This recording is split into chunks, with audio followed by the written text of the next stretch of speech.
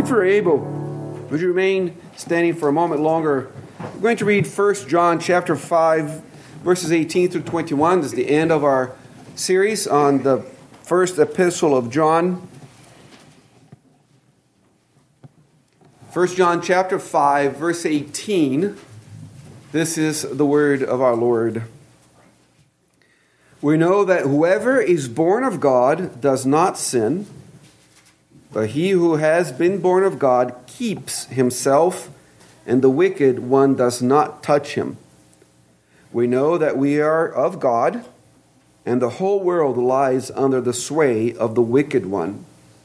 And we know that the Son of God has come and has given us an understanding, that we may know him who is true, and we are in him who is true, in his Son Jesus Christ. This is the true God and eternal life. Little children, keep yourselves from idols. Amen. This is the word of our Lord. Let us pray together. Father, we pray that as your word is proclaimed, that Christ would be exalted. We pray that I as a preacher would decrease so that Christ might increase. We pray that your Spirit would use it to point us to him. For asking in Christ's name, we all say amen. Please be seated. I should have mentioned earlier that we're very thankful that Ben is back. We've been praying for Ben and Christy and the boys, and Ben is back with us. Thankful for that. So coming to the end of an epistle of a book, as in your preaching, is it's happy and sad at the same time. You grow attached to the book that you're preaching from. This is the 23rd message from the book of 1 John, and we're finishing it in God's good providence today. And it's like a little bit like a kid leaving your house in good terms. You're happy that happened and that they are following the Lord and so on, but we're going to miss them. It's unlike that a pastor, a faithful pastor who preached through the Bible and remains in the same church for a long time, ever will preach through a book twice in his life. So once you finish it, you're kind of done for the rest of your life if you stay in the same church for a long time. So we'll say, Lord willing, goodbye to 1 John today. And as John brings this letter to the beloved children in Ephesus, remember, he's writing this letter likely to the church of Ephesus. He was the pastor there. Talk about a church that had like a Hall of Fame pastor founded by Paul, pastored by Apollos, followed by Timothy, and then John. I mean, the next guy is doomed to fail after that Hall of Fame team that pastored that particular church. And he's bringing this letter to this church that he obviously loves. You can see that, and every time he refers to them as my little children, he considered himself their father, and he loved them with that fatherly love. And he comes to the end of this first epistle. He reveals with them all the articles of faith that he covered throughout the epistle, all the things he taught them in this letter. And there are three things that he wants to make sure they remember as they finish considering this letter. All three things have to do with what a Christian knows. If you notice as you read, there's three times that John says, we know, we know, we know. So he ends this letter with these three things that he wants the Christian to know. And remember, verse 13 of chapter 5 already told us what was the whole purpose of this letter, that we may know that we know Jesus Christ. To give us assurance of faith, assurance of salvation, and perseverance in faith. And here are three things the Christian knows, three things that we can take to the bank in these verses.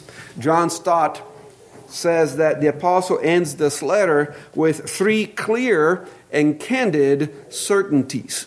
And that's what we're going to try to see today, these three clear and candid certainties. The first one is in verse 18, where there John tells us that we know that regeneration results in sanctification. Look at verse 18. We know that whoever is born of God does not sin, but he who has been born of God keeps himself, and the wicked one does not touch him. We know that regeneration results in sanctification. The one who has been born of God is the one who has come to spiritual life. Throughout the Bible, we have this idea of a new birth, and the Bible uses different terms to talk about that. In Ezekiel 36, the same idea is taught in the concept of a heart transplant. In Ezekiel 36, God says that He's going to reach into the hearts of His people and going to replace the heart of stone, the heart of the natural man, the natural woman, with a heart of flesh that is able to believe in the Lord Jesus Christ. That's the same concept as in verse 18. In John 3, Jesus says that unless you're born from above, you cannot know Him. And then later on in the same chapter, He says that unless you're born again, you cannot know Him. These are the ones who are being born of God into a spiritual life. Paul says in 2 Corinthians 5 that this new birth is a new creation. In 2 Corinthians 5:17 says that if you have been born again from Christ, all things are new, the old things have passed away. In Ephesians 2, Paul talks about coming to life. You who are dead in your trespasses and sins, He has made alive in Jesus Christ.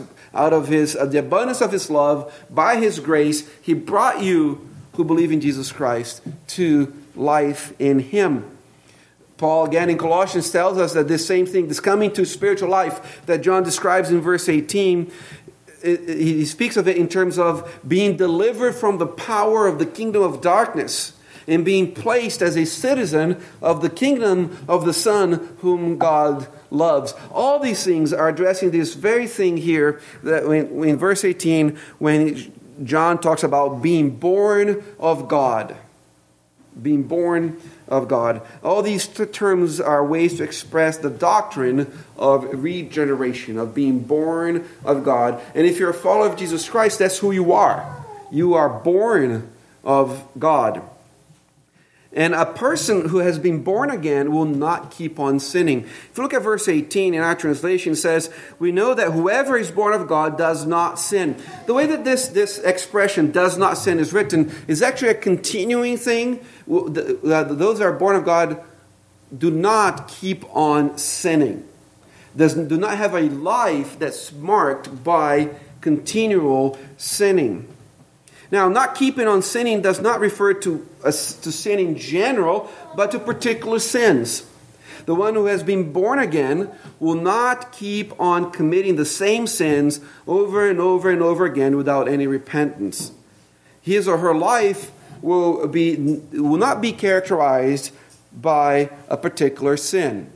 That's what John tells us concerning the one who was born of God.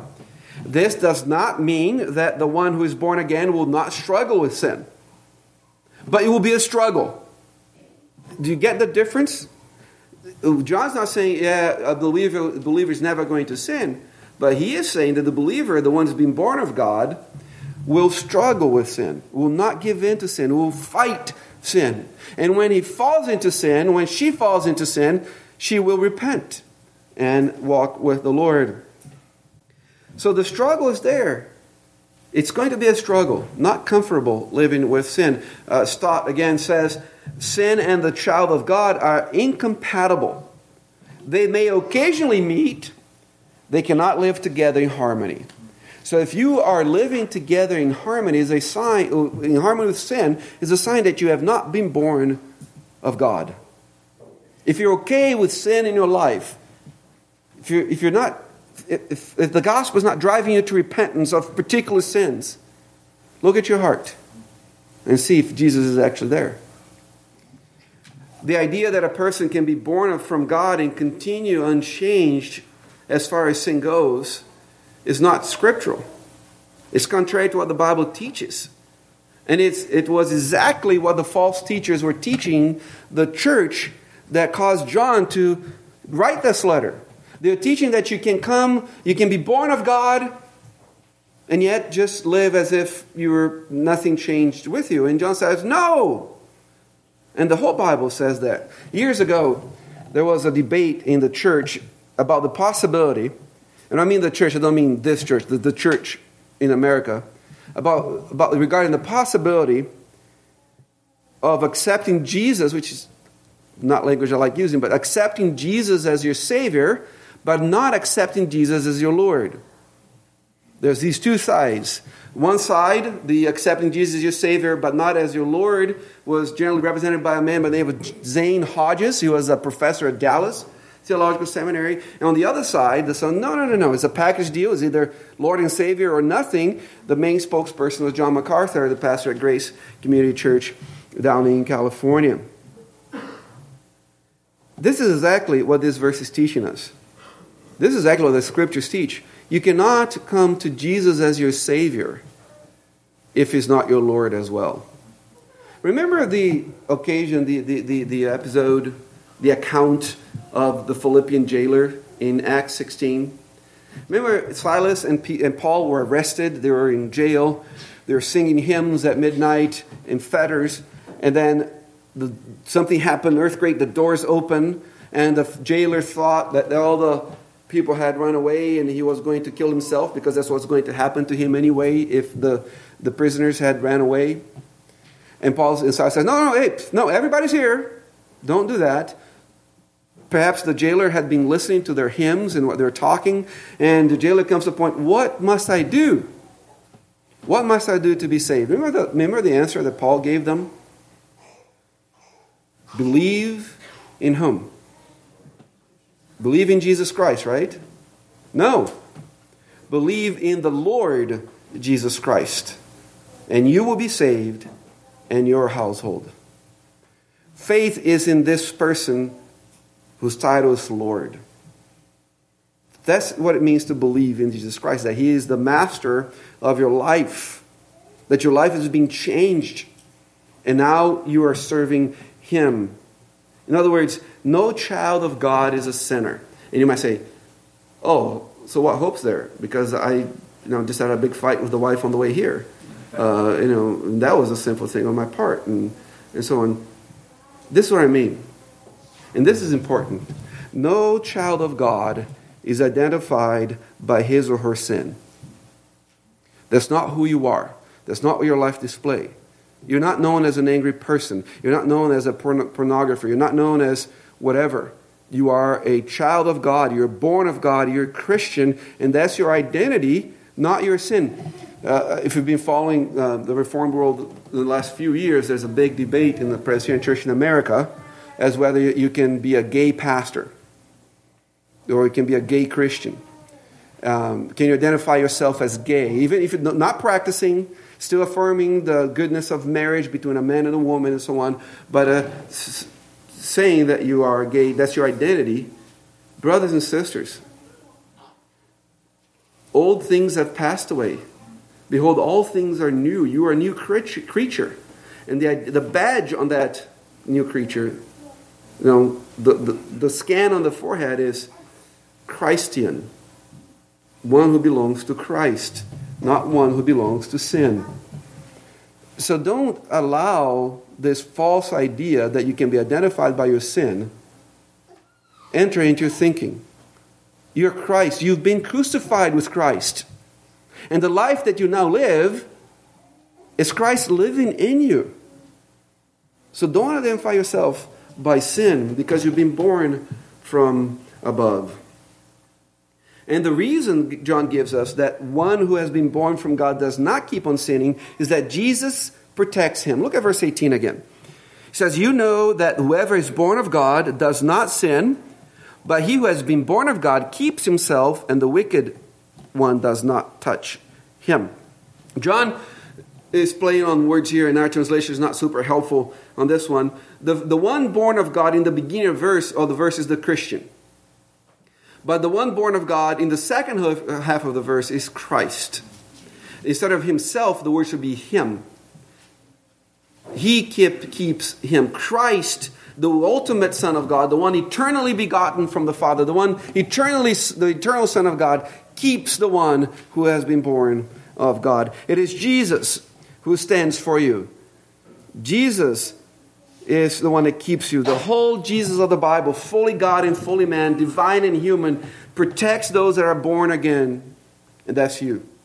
You are so united with Christ that what you do is Christ doing, and Christ is not going to allow you to remain in sin. He protects you. So we know that those who were born again will not keep on sinning because Jesus Christ, who is able to do so, protects them, even though Satan tries hard to get them to keep on sinning.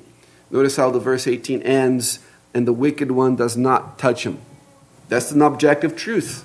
If you are born of God, if you belong to God, the wicked one will not touch you. But guess what? He's going to try. He is going to try. Peter describes him as a roaring lion, seeking whom he may devour. Do you think that he's going to spend a lot of time on those that don't believe in Christ? No, they already belong to him. It's you and I that are going to experience the full force of Satan's attack. So Peter says in 1 Peter 5, 8 through 10, be sober, be vigilant, because your adversary, the devil, walks about like a roaring lion, seeking whom he may devour. Peter says, resist him, steadfast in the faith, knowing that the same suffering experienced by your brotherhood in the world. But may the God of all grace, that's the one who sustains you, may the God of all grace, who called you to his eternal glory by Christ Jesus after you have suffered a while, perfect, establish, strengthen, and settle you. Satan is attacking you, but the God of all grace is the one that's going to establish you. You don't have to fall to Satan. Jude breaks forth in the doxology at the very end of his epistle, and he talks about Christ in these terms. In Jude 24, he says, now to him who is able to keep you from stumbling and to present you blameless before the presence of his glory with great joy. Can you believe that, brothers and sisters, that Jesus Christ, who knows you thoroughly, is happy to present you before the Father? Great joy he has to present you before the Father. So that's the first truth we learn. Regeneration leads to sanctification. You cannot be born of God if you're not being conformed to the image of his Son. If your life is not moving towards his Son, there's no reason for you to believe that you're born of God. The second thing we learn in verse 19 is that we know that the lines of separation are drawn between the kingdom of God and the kingdom of Satan. The line is clear. One side you have the kingdom of God, the other side you have the kingdom of Satan. Look at verse 19. We know that we are of God, and the whole world lies under the sway of the wicked one. In Christ Jesus, we know that we are from God. Literally, out of God. That's the image of birth. We're out of God. We've been birthed by God, by his merciful work in our heart. We came to life, spiritual life, from God. And as we have been seeing throughout this letter, faith in the whole Christ, obedience to the commandment of God, and love for the brethren result in assurance of salvation. John says, we know that we are from God.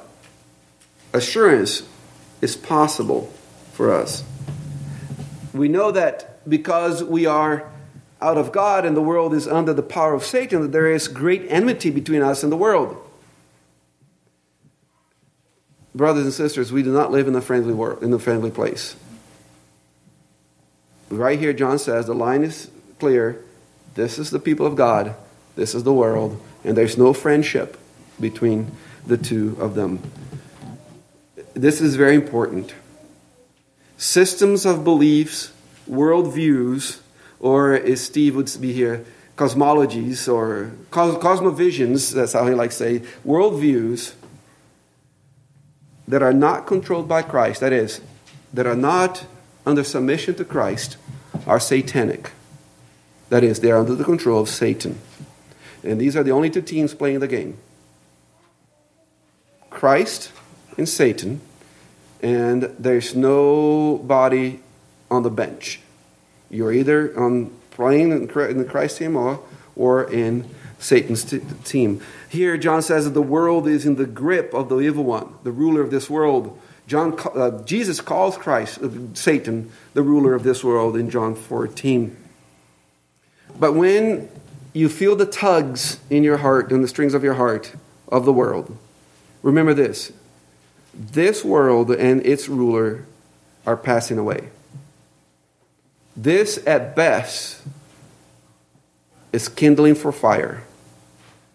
So when you think, I'm going to denounce Christ in order to follow the world and Satan, all you're doing is giving up eternal life for kindling. Because all is going to be burned up and recreated at the coming of the Lord Jesus Christ. And that's why in chapter 2, verses 15 through 17, John urges us to not be in love of the world, the pride of the eye, the lust of the eye, the lust of the flesh, and the pride of life. Because all these things have been passed away. What's eternal is Jesus Christ. And you belong to Him. You belong to Him. Systems of belief and behavior that don't acknowledge Christ are not neutral. Any system that does not acknowledge Christ is not neutral. Neutrality does not exist in creation. They are against Christ and they're against the Christian. They are raging against God. Any system of belief or behavior that does not acknowledge Christ as the Lord of the universe is raging against Christ and is raging against you as a Christian. That's what Psalm 2 tells us, that the nations are plotting against God and His Messiah. They are raging against them, trying to throw away the fetters, as they say, the fetters that keep them attached, enslaved to God. And people think that by rebelling against God, they are free from any sort of ruler in their lives. If I rebel against God, I can be the captain of my own ship. I can be the master of my own soul. I can control my life. The problem is, brothers and sisters, is that all humanity is servant to a master. Either master sin or master righteousness. But you are a servant. You are a slave. No matter how rebellious you are a slave. But you're a slave to a very cruel master, sin and Satan. Paul says that in Romans 6, verses 17 and 18, where Paul says, God be thanked that though you were slaves of sin, yet you obeyed from the heart that form of doctrine to which you were delivered. And having been set free from sin, you became slaves of righteousness. Christian, you are a servant. You're a slave. Human, you are a servant. You're a slave. Who are you going to be a servant, a slave to? Christ or sin? We're not to embrace these systems of doctrines or even to be the beliefs of practice, of behavior, or even being different about them. We are to tear them down. We are to tear systems of beliefs, systems of behaviors, philosophical systems that are opposed to Christ. We are to tear them down. Paul says that we're not in a battle where we use physical weapons.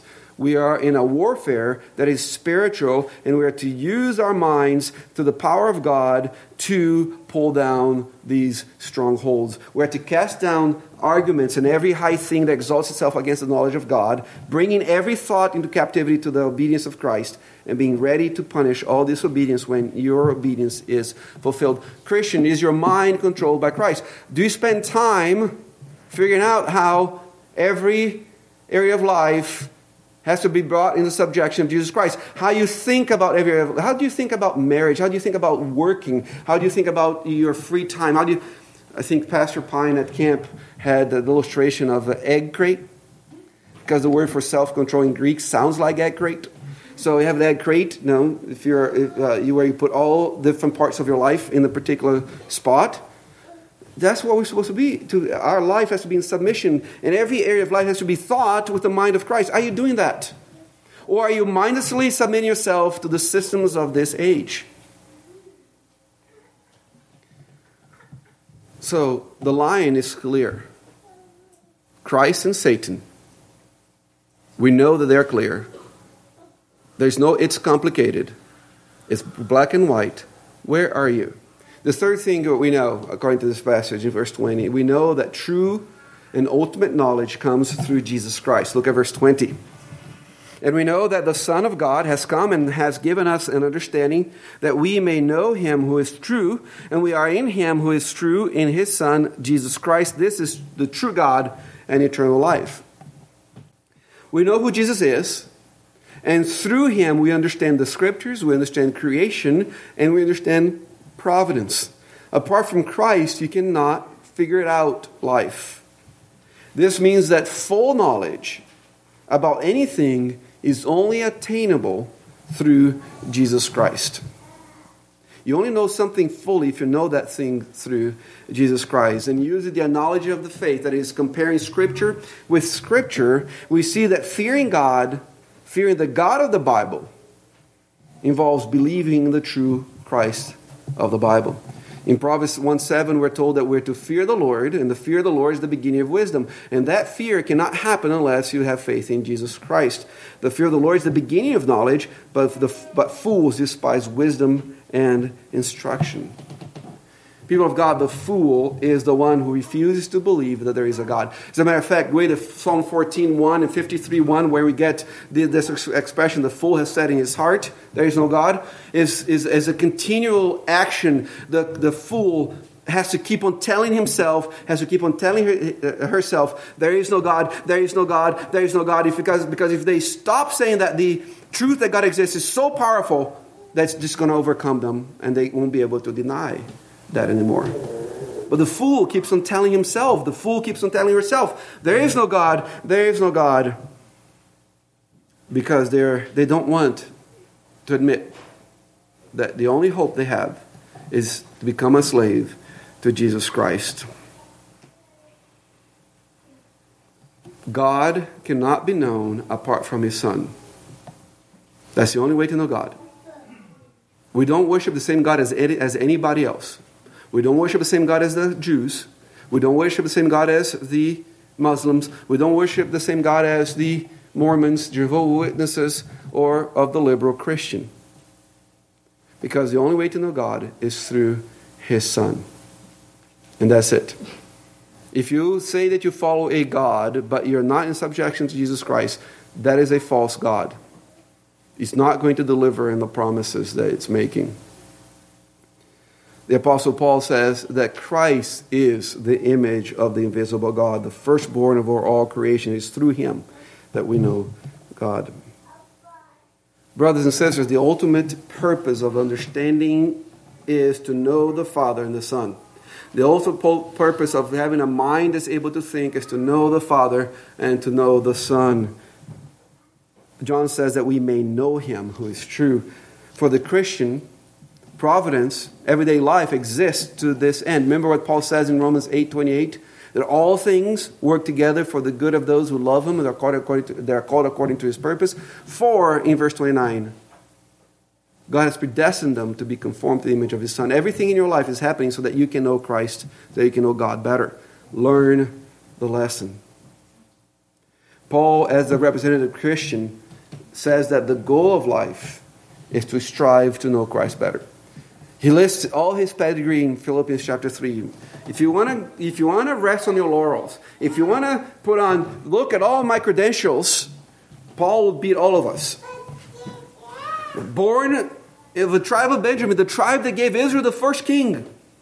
Circumcised on the 8th day, just according to the law. A Hebrew of the Hebrews, that is, his family spoke Hebrew in a time that nobody else spoke Hebrew. Concerning the law, a Pharisee, the most strict of the obedient sect, at least outwardly. Concerning zeal, he persecuted the church because he thought the church was denying God. And he counts all that as garbage. He counts the fact that he met Christ on the road. He counts the fact that he's an apostle, he receiving inspired the word of God as something also to be discarded. Why? Because he has one goal in life.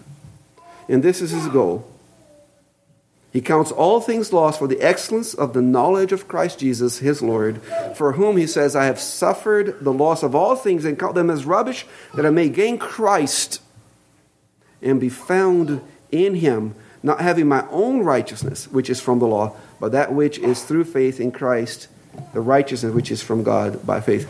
Believer, are you pursuing Christ? Is He the desire of your life? What are you doing? What are you doing as a follower of Jesus Christ? Is He so precious that you're discarding everything in life to pursue Him?